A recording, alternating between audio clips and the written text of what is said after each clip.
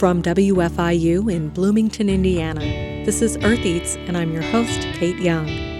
We can feed the world better through these perennial staple tree crops than we're managing to feed the world now through soybeans and corn and wheat, which have really harsh environmental consequences as well as nutritional and ecological. This week on the show, we talk with Julia Valiant and Olivia Shoemaker about their research into growing tree nut crops and what it can mean for midwestern agriculture. And we visit a U-pick orchard to gather seasonal treats. That story's just ahead. Stay with us.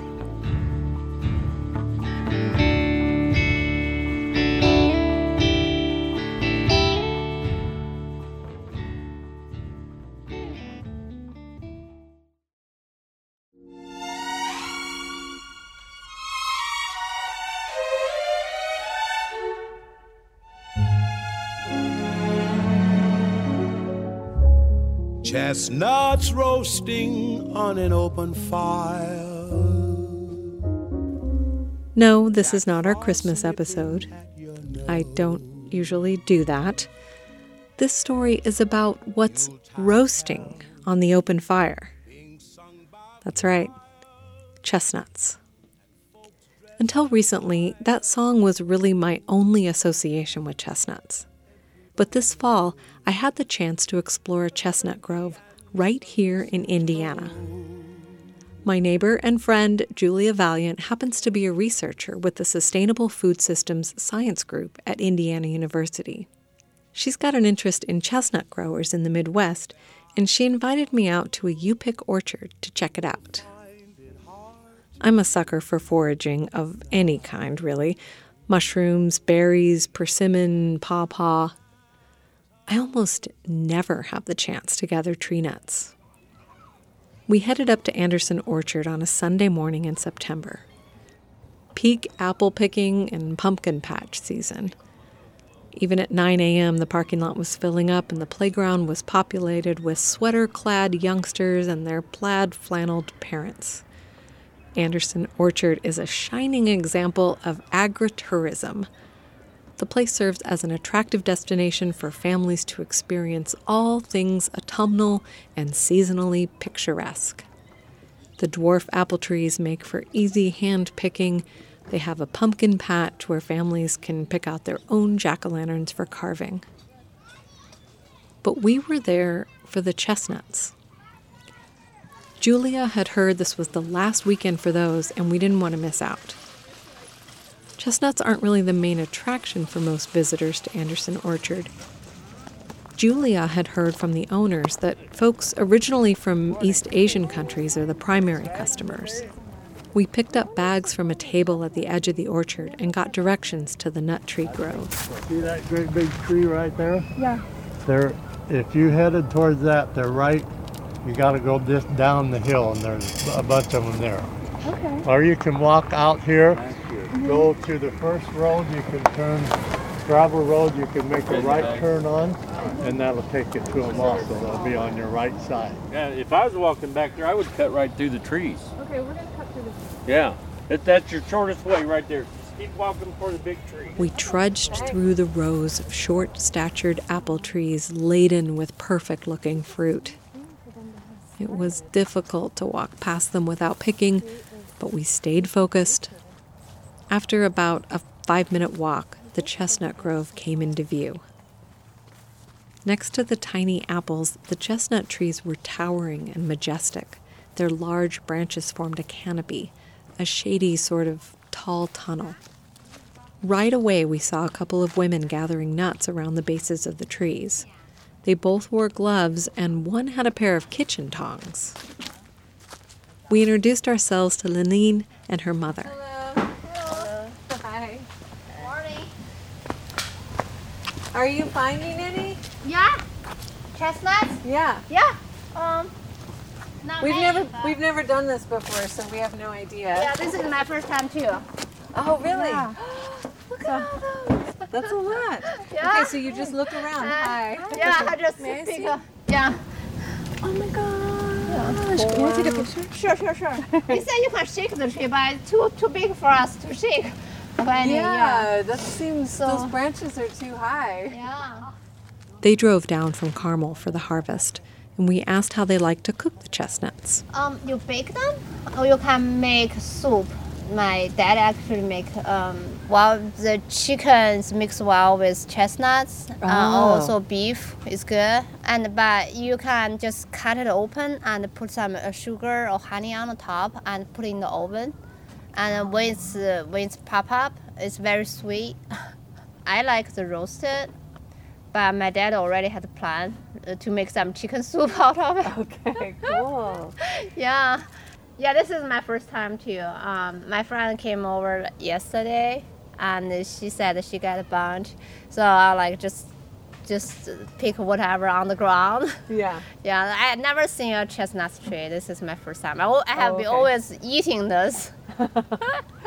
Because in China, it grows in the mountain area, rural area. I grew up in the cities. My neighborhood definitely doesn't have those. But I think on the east coast or west coast in China, they grow a bunch of this. Mm-hmm. And in the harvest season, it's seasonal. I think it's coming out this until winter time, then it's gone, and people just sell them roasted. Yeah, I like them. Yeah. Yeah, I've only ever had them roasted. I think. Yeah. European Americans, usually the tradition is just roasting them around Christmas time. Oh, you actually eat this? I saw American doesn't eat this. It's a holiday thing because there's like a Christmas song that has chestnuts roasting in it. So that's the only, and I've never had them any other way really. Yeah. So. Yeah, my dad makes soups. It's just the whole thing. You peel them off, and then put into the soup, and you just kind of cook for a few hours. Then it have some flavor, and chestnut itself has very special texture. So it does have a really unique texture. Yeah. I can picture it in a soup. I just have never had it. Linlene tried to give us some of what she harvested, but I assured her we could find some of our own. No, it's okay. We'll find She some. tried to insist. Come on, just take some. We're good foragers. Yeah. Okay. Thank you. Yeah. Thank you so much. I appreciate it. And thank you for talking with me. I really appreciate it. Just on the spot, but thank you. Nice meeting you guys. Have a nice day. You too. It took some hunting, kicking leaves around and even shaking some branches, but I did manage to find a few chestnuts. Often, when they fall from the tree, they're free from their spiky hull, and you can just grab the shiny brown nuts. But some of them were in their protective armor, and it was painful to try to free them with my bare hands. We ran into another forager, Hwasan. She's originally from South Korea, and she lives in Bloomington with her husband Ricky. They came to the orchard for apples, but were thrilled to find the chestnut trees. Hwasan was impressed with my haul. Oh yeah, she's real good. Yeah. She showed us a trick for freeing the nuts from the prickly shell. Oh, you I was just using a stick see you and no. stepping on it. Yes, just you open it like this. Okay. Open it like this. Okay. Awesome. See? Look. Okay. You open it. Okay. It's like that. Hwasan puts one foot on either side of the nut and works it back and forth to loosen the shell. Once the nut emerges, she reaches down and grabs it without getting stuck by the sharp spikes. I asked her how she prepares the chestnuts. Just the bottom here. Just the slash, just the skin. Skin slashy. Then go to oven at maybe 400 degrees and maybe 15-20 minutes. You bake, then you can eat. You're ready to eat. You just roast them. Yeah, roast. You don't cook them any other way. Okay. She says if the shell is too tough to cut, she boils them, peels them, and eats them plain. In South Korea, they're sold roasted as street food, but at home, she says people usually boil them. She says they're a popular food for the Korean Thanksgiving, which takes place around the time of the autumn equinox. As we were leaving, there was some question about whose chestnut stash was whose. This is yours? Oh, this is her. That's your. Are this scissors? I don't Or know. is this hers? This is mine. This little. I think it is mine. Yeah. Yeah, because mine had the light ones in it. Yeah, this is mine. I'm still wondering if Hassan accidentally ended up with my hard-won treasure. But by the time we got up to pay, it didn't matter. There was extra at the table for purchase. Apparently, when Lenine brought her haul to be weighed, the price per pound was too high for her. She'd seen them cheaper at the store. 12 pounds. Yeah, so it's pretty good. I saw they're selling it for cheaper, but they're selling more expensive, so I just decided I'd just go to the store get them. Yeah. Oh, okay. So, but I had fun here, so yeah. Yeah, it was fun picking them. She just walked away.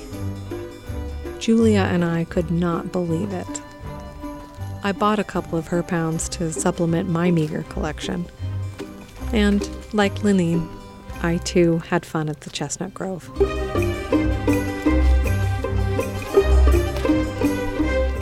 After a short break, we'll talk with Julia Valiant and her colleague Olivia Shoemaker about their research on tree nut crops in Indiana.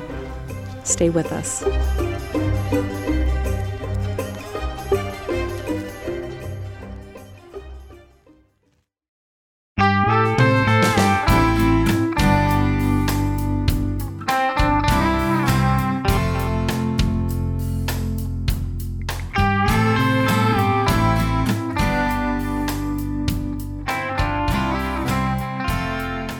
After my visit to the Chestnut Grove out at Anderson Orchard, I wanted to learn more about the possibilities for tree nut crops in Indiana. I invited Julia Valiant into the studio, along with her fellow researcher Olivia Shoemaker, to hear about their project. I'm Julia Valiant. I'm a researcher with our Sustainable Food Systems Science group here on campus at IU, and I'm a scientist with that group. I'm Olivia Shoemaker. I'm a research assistant with the Indiana Tree Nuts project out of the Sustainable Food Systems Science group at IU. And I'm also involved with various other food activities in Bloomington. Our Sustainable Food Systems Science group on campus, we are a young group that's been around for just a handful of years. We're an interdisciplinary group of scholars and researchers from various social science disciplines. So we focus on learning mainly from people about how things are going with food. From the food production end of the spectrum, we do a lot of research with farmers, learning from farmers how their work is going, all the way to the eating or consumption end of the spectrum, where we learn from people how accessing food, eating how they want to eat is going for them. And everyone in between, the people who are aggregating food, distributing food, selling food, marketing food, making rules about food. And so we have people from anthropology, history, sociology, economics, public health, numerous disciplines, geography. And we place a big focus on Indiana. At the same time, we have studies all around the world. One of our youngest studies that Olivia and I have been working on for the past year is learning from people around Indiana who are doing any kind of work around raising and selling tree nuts that do grow very well in Indiana, but we don't even have, like, our industries around chestnuts, hazelnuts, and pecans, all of which are native to Indiana and can grow well here. These industries are not even in their infancy. These staple foods or staple tree crops that have always been here are at the moment not something that many people in Indiana are doing, and we'd like to see more people raising tree crops in Indiana. So tree nuts in Indiana, you said it's in its infancy and you would like to see it grow. Why does this matter? Why do we want more tree nuts? Why would this make sense for our state in terms of the agriculture? Well, a few major reasons, one of which is climate change. So what's a thing that the planet Earth needs more of is trees. And there are numerous staple tree crops that have been displaced as a focus of production agriculture. So what do you mean by production agriculture? I mean our dominant approach to agriculture, both in Indiana and the United States and around the world, inspired by discoveries of the Green Revolution and exciting achievements during that time in how much we can grow when we're focusing on growing these monocultures of crops like soybeans and corn that grow really well in Indiana. People were excited by those developments and over time began to recognize unintended consequences of those models, drawbacks of those models that rely on these annual crops that need to be sown every year. So the appeal or the benefits of tree crops have really come into focus as these perennial plants that are very good for the ecosystem and that can be really productive as well in terms of food and nutrition, and that can be very productive as well in terms of people's earnings. Margins are very thin in commodity agriculture. It's not easy for someone raising soybeans and corn to earn the livelihood they want to earn. No matter how big their farm is. Yeah, you have to get bigger and bigger. I mean, I've been hearing from farmers that you need 2,000 acres to operate if you want to earn the living that you want to earn. And so alternatives to that, of which there are many that allow people to earn more from their work, are appealing. And tree crops can be one of those in time. They require an initial investment, and it takes a few years for the trees to begin to bear. But then once they do, there's a lot of promise around how much one can earn from raising tree crops. What I think Julia alludes to is the opportunity that Indiana has, not only because we have a history in terms of these trees in our foodways and in our culture and of the environmental benefits, not just for people but for wildlife as well, but also thinking in the present. According to recent USDA data from an agricultural census that they did, I believe half of Indiana's land is in corn and soy, and of our total agricultural land, over 70% of that is in corn and soy and in commodity crops. And while it's worked out, and for some people it still is working, there's a lot of room for people to implement new systems and new models that have gained a lot of traction recently in our surrounding states. It's funny, I mean, it's not funny to think about how much land is devoted to corn and soybeans and how this is seen as an agricultural region. And I had a friend recently visit from Texas, and he's like, we've been, Google Maps took us off the road and we've been driving, through all these cornfields, and, I just want to get out of the car and just go grab an ear of corn. And I was like, oh, okay, so that's what you think this is, that it's an edible crop. Right. And I think it's a shocker for some people to realize these crops, while they do get made into food in some cases, they get made into lots of other things, and they're not edible straight off the vine or the stalk or whatever. Right. And yeah, I think it's interesting to think about the state as farm country, and yet to really know that this isn't really food in the sense of you put it on your table. It's something that I think about a lot. You're right. People think it's sweet corn when it's being raised to become ethanol or to become livestock and poultry feed. So right now, there's not a whole lot of food being grown in these row crops right now. We all know some local farmers who are growing fruits and vegetables, and so but that's a pretty small portion of the farmland in Indiana right now. Yeah. And just to clarify those numbers, of our total land in Indiana, over half of it is in soybeans and corn. And of our agricultural land, which is most of our land, 3/4 of that agricultural land is in beans and corn. Let's talk more about what kinds of tree nuts do well in Indiana. I don't usually think of nut growing in Indiana, in the Midwest. Well, there are many tree crops that can grow in Indiana, and the ones that this study focuses on specifically are chestnut, hazelnut, pecan, walnut. Okay. English and black walnut, wild and cultivated. Okay. And those choices came to light from a poll that Julia did of the members of the Indiana Nut and Fruit Growers Association.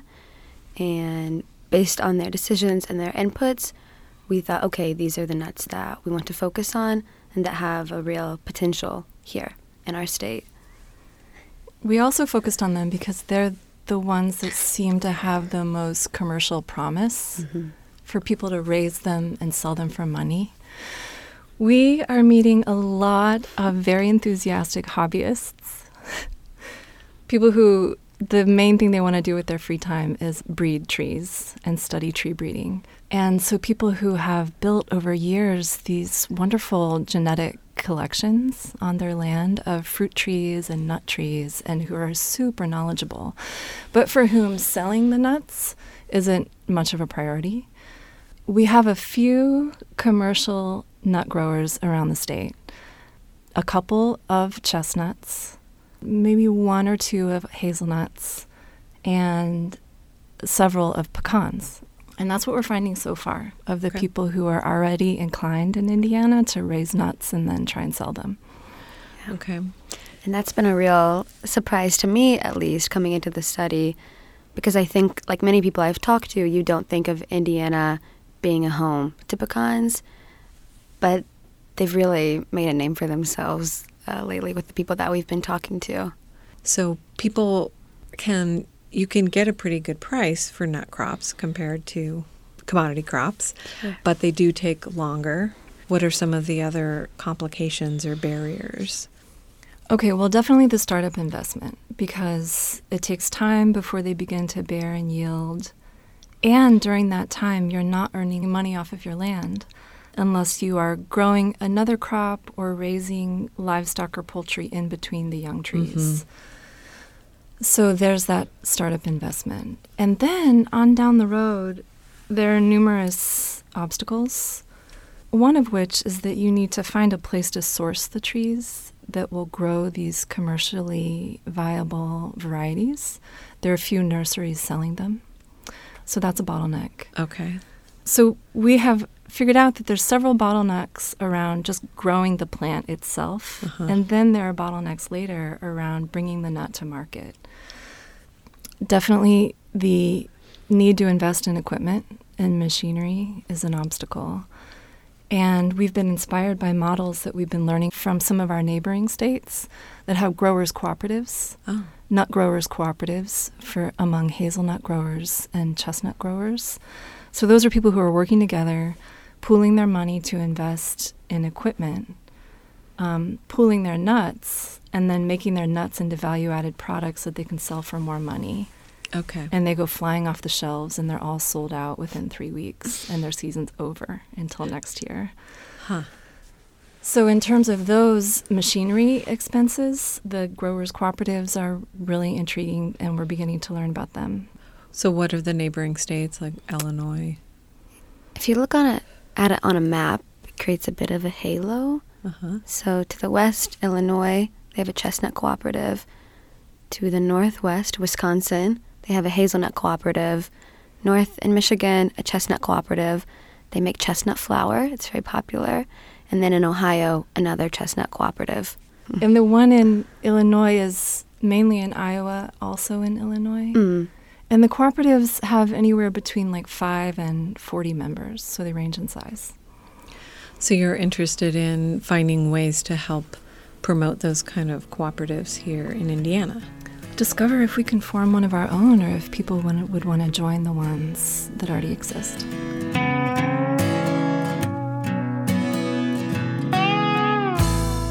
American chestnuts were once a widespread native crop covering much of the eastern half of the United States and southern Ontario, Canada.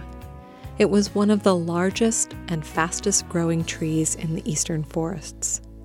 And because chestnut wood is straight-grained and rot-resistant, the lumber was used for fence posts, log cabins, furniture making, and even caskets.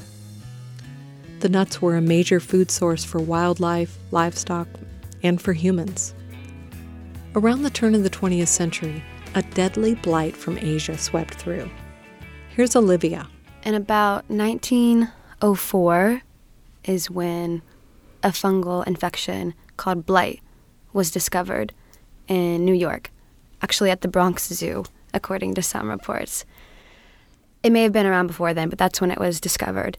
And what happened is that it was brought over by people who brought trees from Asia, chestnut trees, Japanese chestnut trees and Chinese chestnut trees.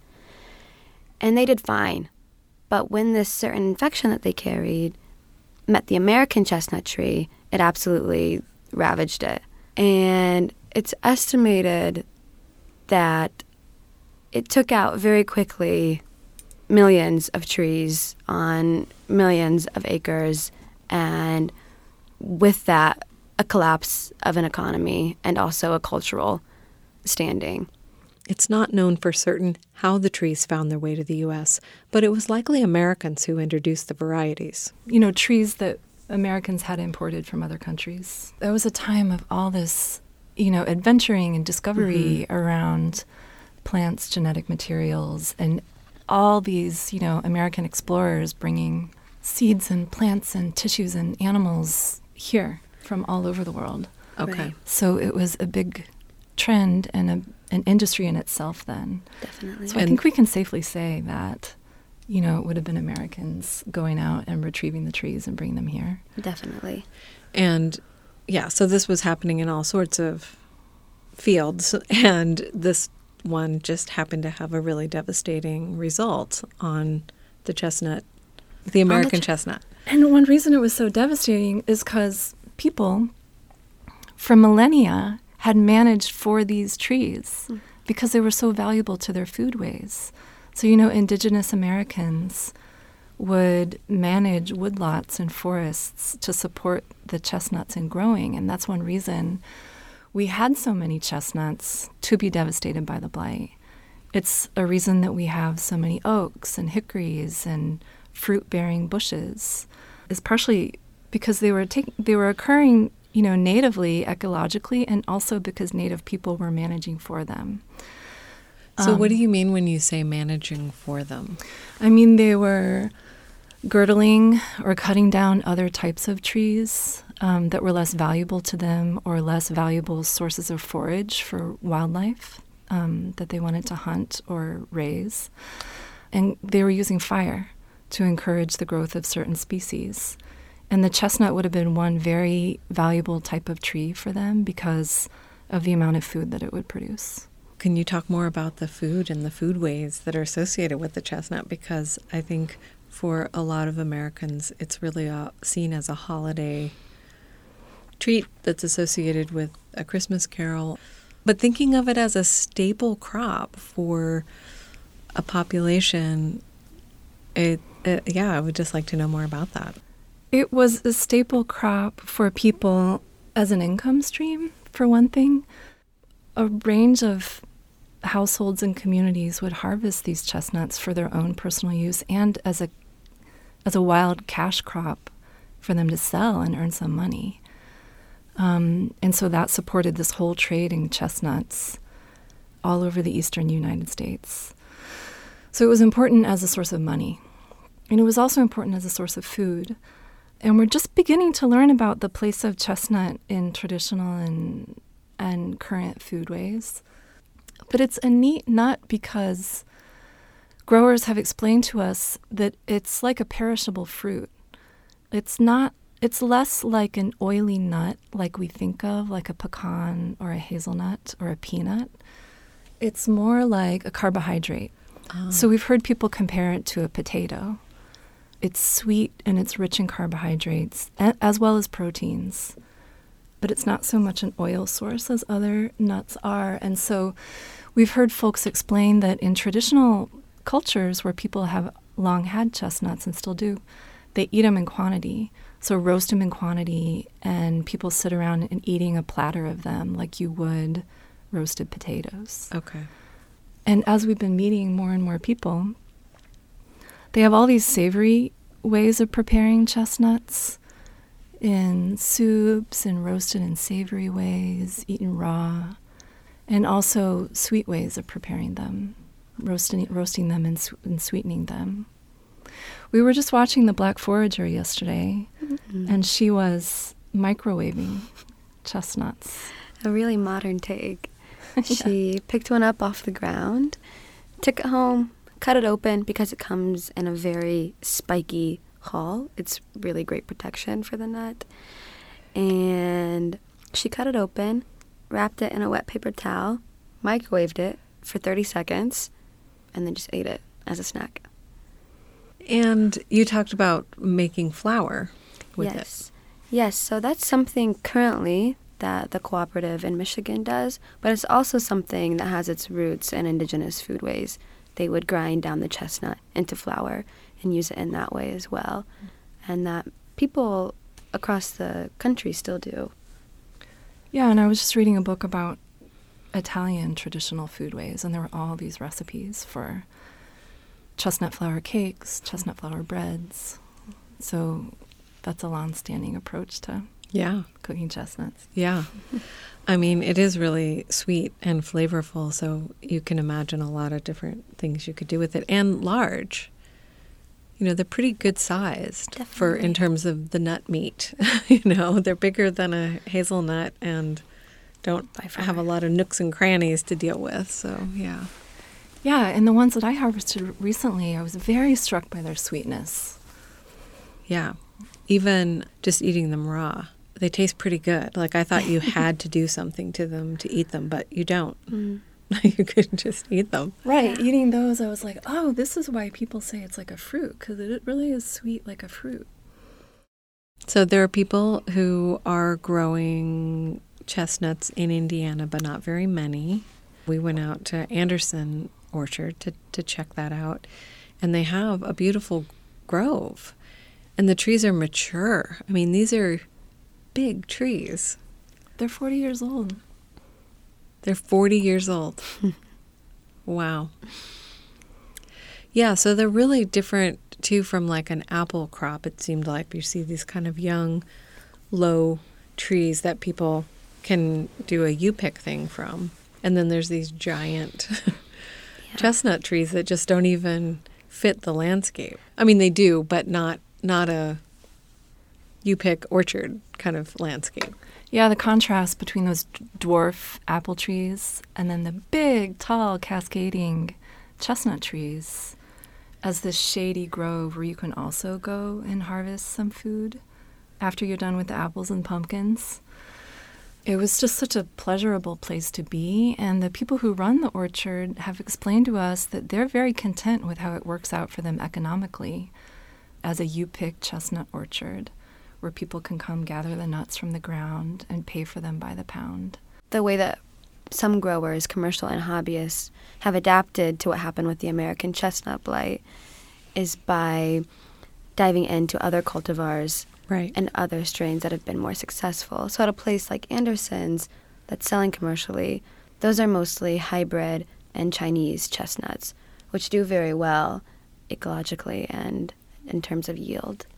Yeah, I was going to ask, like, how is the blight being managed now, and how are chestnut growers dealing with that? So they're bringing in cultivars that are resistant to that blight? Yeah, it's like two different conversations taking place around the chestnut in America. You have efforts to restore the American chestnut by breeding it with other varieties and progressively making a variety that's more and more and more derived from American chestnuts, but still has a little bit of the imported chestnuts to give it the resistance to the blight. Because the situation with the American chestnuts now, it's very devastating. The trees will grow, but then die before they begin to bear, really. And so you can find some young chestnut trees around, but then they succumb to the blight. So there's this effort to bring back the American chestnut, be able to reestablish it genetically. And then the conversation that we're following is separate from that one because we're focused on the food nuts And this is entirely around growers in our country who are raising imported varieties of chestnut because those are not susceptible to the blight and will still bear nuts. The blight is sad. It goes under the bark and it attacks the cambium. So it kills everything above ground, but it doesn't attack the roots. So the American chestnut tree will stay alive underground and it will try to grow and try to come back. But it's not strong enough because the disease is happening above ground. I see. And so you may see some signs in a sapling and get really excited, but it's very unlikely that it will produce again as it once did. But what people are doing, which is really innovative and people are really excited about it, making these crosses. One example now is the 15/16 chestnut. So out of the whole 15/16 of it is American, and then 1/16 of it is Chinese chestnut. So slowly trying to restore what was. And so there's a hope that there's enough of what makes it resistant to the blight in that variety. Exactly. Yeah, Okay. and be able to restore the chestnut on a more wide scale level to the landscape. And is the idea behind that the American chestnut, though it does struggle with the blight, is ultimately more suitable to the landscape than the Chinese cultivars? Like, what is the interest in preserving the American chestnut? I mean, I can imagine some reasons, but I'm just wondering if there are practical reasons. There's a huge conversation around this, and I think part of it is nostalgia and a certain patriotism. The American chestnut has a different stature than the imported chestnuts. It's taller. It has a different presence in the canopy and in the forest. And I think, too, the sadness around it. Like, it was such a loss in so many ways, for people's foodways, for people's income, for the landscapes that had been carefully managed for millennia to support the growth of chestnuts. For the American chestnut to be completely obliterated, it's like this story of heartbreak, and people want to heal it. So that is part of the inspiration. I am not familiar enough to know how close they might be to being able to have nuts from the American chestnut. I think we're a few steps away. Yeah. But there's like really energized networks of people around the country who are working on this. And we've been grateful to get to learn from them. And at the same time, place our focus on these imported chestnuts, which are the ones that people are using now to raise actual chestnuts.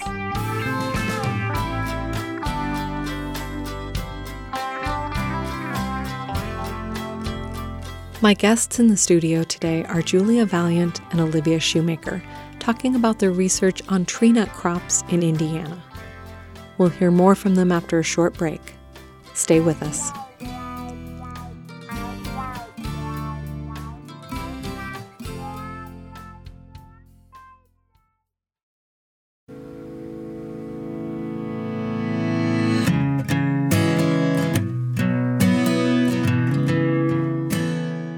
Kate Young here. This is Earth Eats, and our topic today is midwestern tree nut crops with a focus on chestnuts. And I'm talking with researchers Julia Valiant and Olivia Shoemaker. I asked Julia to tell the story of how she first got interested in nut crops and what her vision is for the future of tree nuts in Indiana. Yeah, years ago I heard about some research that I think was led by the United Nations Food and Agriculture Organization, where they did this big analysis looking at the agricultural land of planet Earth and looking at all the land we have put right now to annual staples such as soybeans and corn, and to a lesser extent wheat.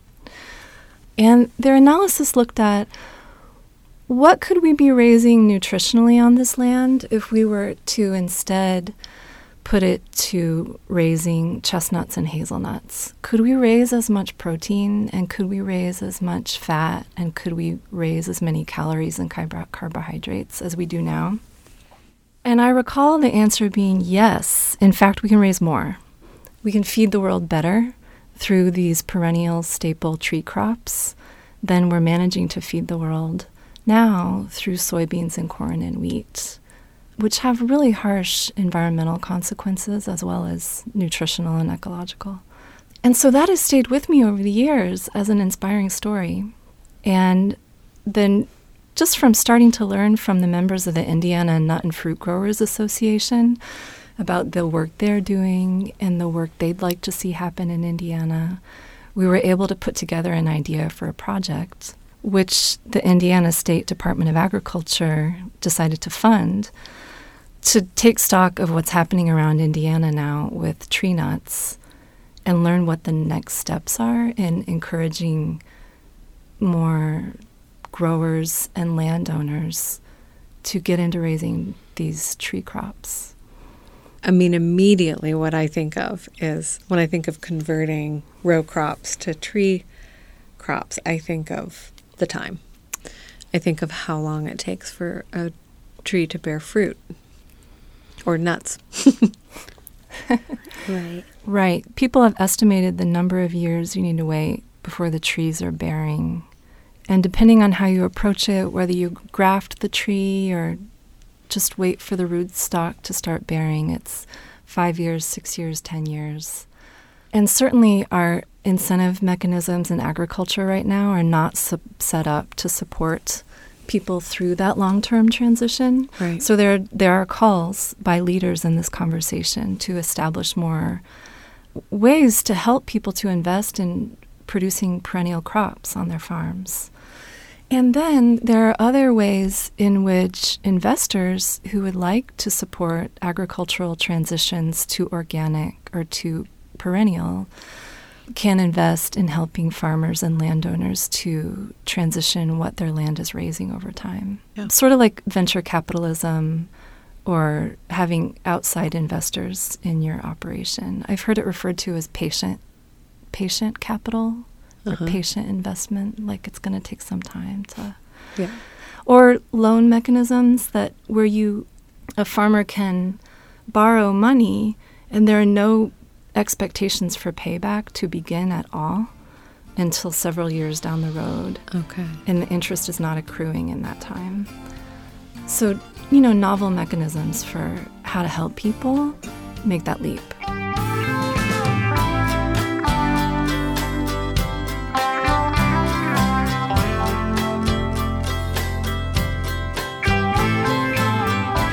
We were excited to get to go visit a pecan orchard down near the Ohio River that was planted in 1940. It was so beautiful, these 80-year-old pecan trees swaying over us. Oh. And these goats grazing through them. And lots of conversations around the promise of pecans for Indiana. There are varieties now that really can do commercially well here. Lots of claims about how much money you can earn off of pecans.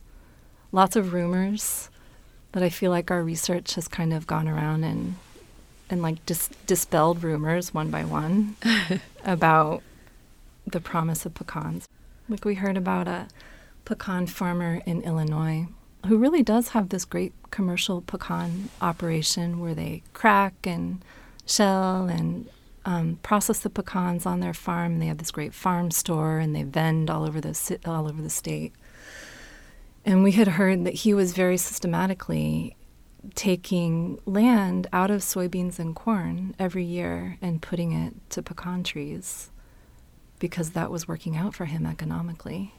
We had heard this from a few people. Yeah, and we kind went of your there. dream come true. Exactly. Yeah. So we drive to Illinois to get this story. He's not doing that. He is not doing that. He tried it once, converted, I think, maybe an acre patch. And now it's like his test plot, but it's not what he uses for production. Okay. And what he's doing And there is he's taking woodlots, because they have a lot of native growing pecans there over by St. Louis near the Mississippi River. And he's managing them for pecans. So he's cutting out other trees and creating more favorable conditions for the pecan trees to grow in. I see. That's what he's mainly doing. Partially because he's so bought into producing commodity soybeans and corn, because he is also an established row crop farmer. Right. And has invested his career in that. And it's hard to make the shift from letting go of your investment in that and investing in a different production system. Yeah, that makes sense. We met another woman who has really taken over and stewarding her grandfather's land, on which he grew for hobby for a long time. And she has this vision and has really taken the steps in connecting with local retailers, cafes, and restaurants who want to buy pecans from them and who want to sell them. But they've run into another bottleneck, which is that they don't want to do the work of breaking the nuts out of their shells. And so what those co-ops have to offer is shared machinery, so that people on both sides win, and that you don't have to say no to these opportunities because you would have access to the technology that you need, and things could work a lot more smoothly.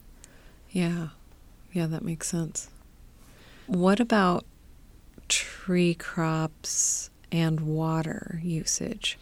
When I imagine sort of a forest, like the pecan forest that you were talking about, that's something that's already established. But when I think about almond farming in the Central Valley of California, I think, oh my gosh, that's using a huge amount of water, and I've just been hearing about that. So is there any, in terms of getting trees established especially?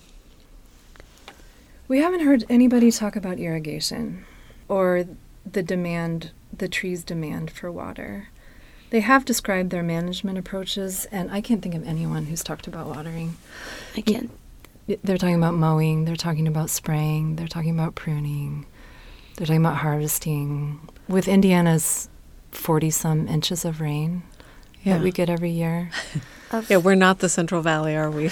No. Of all of the places we've been to, I don't think I've seen one irrigation system set up, which is also another beautiful thing about perennials that have been established for a long time. When they're not intensively managed, like maybe 1,000-acre almond farms are in California, their roots go really deeply and have this really beautiful ability to bring up nutrients and water from the soil that has been building for a long time, especially in diversified systems. Yeah. We wrapped up our conversation by talking about the long-term vision that's required when thinking about planting tree crops. You have to be thinking beyond yourself to plant a nut grove, I think. Definitely. And you also have to just start, because if you wait and contemplate it, you're missing precious time. So I've heard a few growers say okay, I just had to dive in and do it and stop thinking about it. Yeah. Well, thank you both so much for coming in to talk with me about this. You're so welcome, Kate. Thanks for having us here. I've been speaking with Julia Valiant and Olivia Shoemaker about their nut tree research with the Sustainable Food Systems Science Group at Indiana University. I was excited about experimenting with the chestnuts I brought home. I roasted them in my oven, not on an open fire, and I noticed that if they spent too long in the oven, they turned hard as rocks when they cooled. It must have something to do with their sugar content. So I quickly chopped up one batch before they cooled with the intention of grinding them into flour, which I eventually did in our spice grinder, which is actually a repurposed coffee grinder. I ended up damaging the blades. That's how hard the roasted chestnuts are. I made a batch of thin cookies following a Linzer recipe and substituting chestnut flour in place of the almond flour.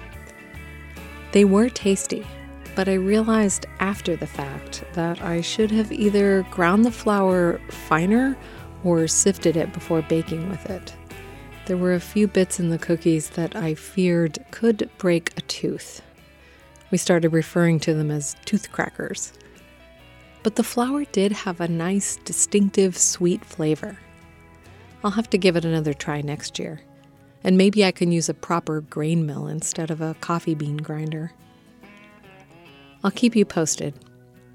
In the meantime, Check out all the information about tree nuts in Indiana on the Sustainable Food Systems website. We have a link at eartheats.org, where you can also find more recipe ideas for chestnuts.